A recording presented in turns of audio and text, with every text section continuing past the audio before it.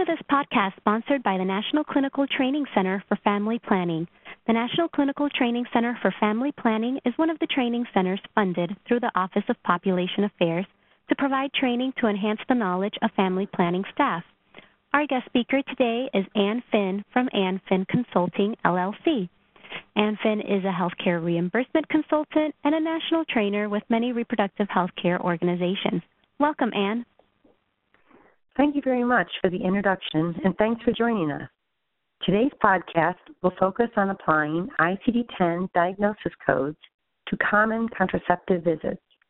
We've included some recent updates that went into effect as of October 1st, 2016, so make sure to share this information with your clinical and billing staff. ICD-10 stands for the International Classification of Diseases, 10th revision, which is an update to the old ICD-9 code set we used for many years. The United States implemented ICD-10 on October 1st, 2015. ICD-10 diagnosis codes are used to describe the why services were provided, defining diseases, signs, symptoms, abnormal findings, complaints, social circumstances, and external causes of injury or disease. Although reimbursement is typically based on procedure codes, diagnosis codes also must be included on a claim to establish medical necessity and ensure accurate reimbursement. As you may recall under ICD-9, contraceptive management codes fell into the family of codes under V25. Now that ICD-10 has been implemented, V25 codes are still active, but have a completely different meaning. Be careful, V25 now describes a motorcycle rider injured in a collision with a railroad vehicle. So where do we find contraceptive management codes under ICD-10? We now look to the Z30 family of codes. Remember, Z codes are the new V codes under ICD-10. I want to point out that Z00 through Z99 are codes representing factors influencing health status and contact with health services. Per ICD-10 official guidelines, Z codes are used in any healthcare setting and may be used as either a first listed or a secondary code, depending on the circumstances of the encounter. Let's meet our patient Abby, who is sexually active and is seeking a new method of birth control. She is not sure what method of contraception she would like, so she and the medical provider discussed the variety of birth control methods available, their effectiveness, and the potential side effects. After discussing these options, she decides she would like an IUD. Abby is given a urine pregnancy test, which is negative. The provider is able then to successfully insert the IUD. What ICD-10 codes would you use to describe this visit?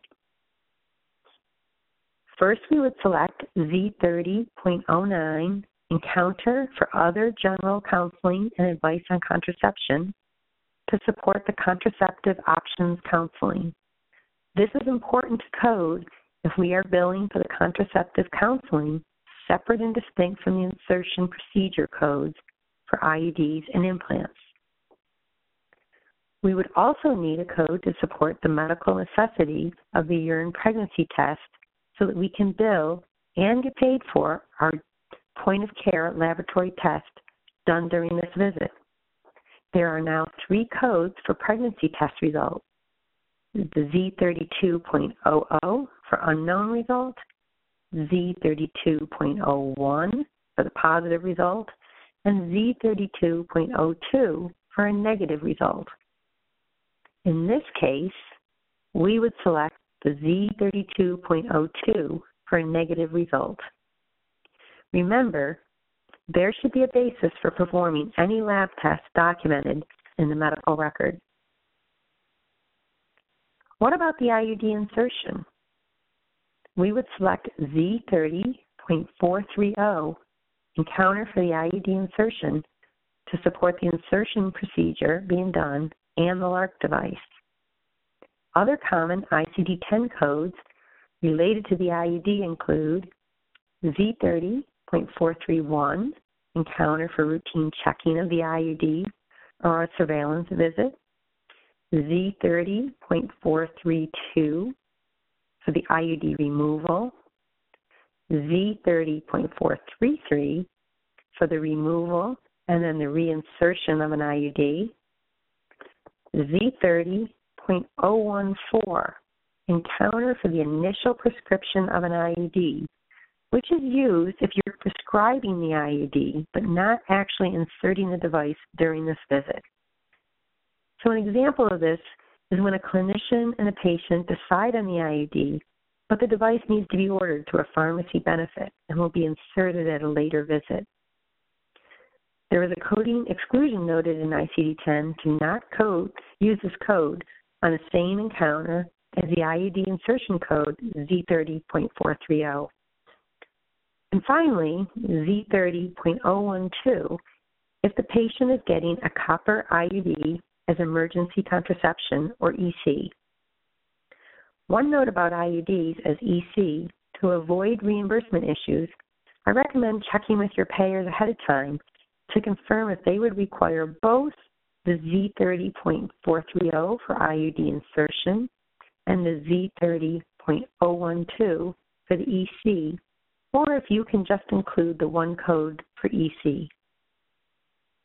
What if there is a mechanical issue with the IUD?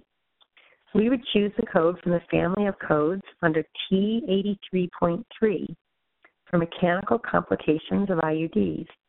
An example would be a code T83.32XA for an initial counter of a displacement of the IUD or a missing IUD string. What if Abby is here for her GYN well visit and also has an implant or Nexplanon inserted? For the GYN exam portion, we now have two codes to choose under ICD-10, which also holds true for the other general exam codes, such as a well child or routine adult codes. Z01.411, encounter for the GYN exam with abnormal findings, or Z01.419, encounter for the GYN exam without abnormal findings. How do we choose between these two codes? Remember, the exam code is dependent on what is known at the time of the encounter. Chronic conditions should not be considered abnormal findings unless a change in their status has occurred. If there are abnormal findings during the exam, such as a breast lump that is further evaluated, code with abnormal findings, and any additional codes needed to describe that finding. If there are no abnormal findings at the exam, but the subsequent test results show an abnormality, report without abnormal findings for the visit, and the subsequent visits we would follow up with will include the code for the condition. Again, code what is known at the time of the encounter. For the first release of ICD-10 that was effective through September 30th, 2016, there were no unique codes for implants, and we were told to use either Z30.018 for the implant insertion or Z30.49 for the routine checking, removals, or reinsertion of the implant. However, CMS released an update to the ICD-10 codes that went into effect October 1st, 2016. This update included two new codes for implant contraceptives, Z30.017 for the insertion of the implant and Z30.46 that's used for the routine checking, removals, and reinsertions of the implant. Again, these are new codes that went into effect October 1st, 2016, so make sure that your systems and your claims are updated with these new codes. What if Abby presents wanting oral contraceptives or the pill? We would choose the unique method code Z30.011, encounter for initial prescription of contraceptive pills, and then the Z30.41 for pill surveillance and refill visits.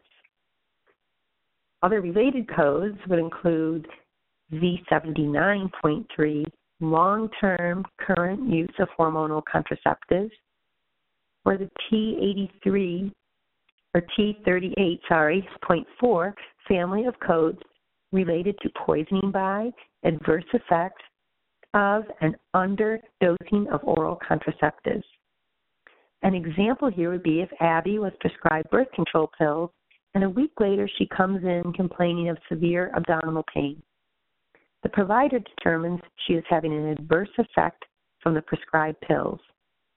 For this situation, you would code T38.4X5A, adverse effect of oral contraceptives initial encounter, along with the code describing the abdominal pain. Injectable contraceptives, such as DMPA, have new unique codes under ICD-10 as well. Use Z30.013 encounter for initial prescription of injectable contraceptives, and Z30.42 for the surveillance or refill visit for the injectable contraceptive. Vaginal rings, hormone patches, and other barrier methods had no unique method codes under the first release of ICD-10, just like the implants I mentioned. So, for any claims through September 30th, 2016, we would use that generic other contraceptive codes, Z30.018 for initiating these methods, or the Z30.49 for their refill visits. However, CMS did release new codes for vaginal rings and hormonal patches that went into effect October 1st, 2016. For vaginal rings, we now select Z30.015, encounter for initial prescription of vaginal ring, hormonal contraceptive, for when you start this method for a patient, or Z30.44, encounter for surveillance of a vaginal ring hormonal contraceptive for the checking and refill visits. If we prescribe the hormonal patch as her method, we would use the new codes Z30.016, encounter for initial prescription of transdermal patch hormonal contraceptive device, or the Z30.45 for the checking and refill visits.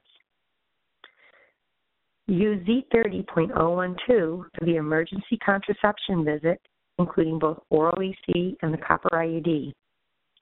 Perhaps Abby was seeking counseling and instruction in natural family planning to avoid pregnancy. In this case, we picked the specific code for the natural family planning method, Z30.02. If Abby presented for tubal or sterilization, we would code the appropriate surgical procedure along with the Z30.2 encounter for sterilization. The codes Z30.018 and Z30.49 are still active ICD-10 codes for contraceptive management, but the descriptors have been clarified for each code as of this October. Z30.018 now includes the descriptors encounter for initial prescription of barrier contraception, meaning condoms, sponges, spermicides, etc., or the encounter for initial prescription of a diaphragm. And Z30.49, which has been updated to reflect that it can be used specifically for checking and refills of condoms, sponges, spermicides, or diaphragms. The descriptors now include encounter for surveillance of barrier contraception or the diaphragm. It seems like a lot of codes to remember, but keep in mind there are specific codes for each method and whether or not we are starting a method or providing a refill. We've also provided a helpful pocket reference coding card for contraceptives on our website for you to download as well. So let's wrap up. ICD codes explain why the services were provided and support medical necessity. Be specific in both your chart documentation and your code selection for each contraceptive method and the services provided. Use different codes for initiating the method and refills or surveillance visits. Avoid unspecified codes when possible. Contraceptive management codes all start with Z30. Ensure your EHR and all systems are up to date with these latest codes and that reimbursement is not impacted by any of these changes or inactive codes. ICD-10 coding is still relatively new to most clinicians and billers. We all still need continued support for a long-term, successful transition. Chart and remittance reviews, follow-up training, and feedback are all essential steps to protecting coding compliance and revenue in your practice. Thanks for joining us today. Thank you, Anne, for this information. For more training information and resources on coding and family planning settings, please visit the National Training Center's website at www.fpntc.org or call the National Clinical Training Center for Family Planning at 1-866-91-CTCFP. That's 1-866-912-8237. Thank you.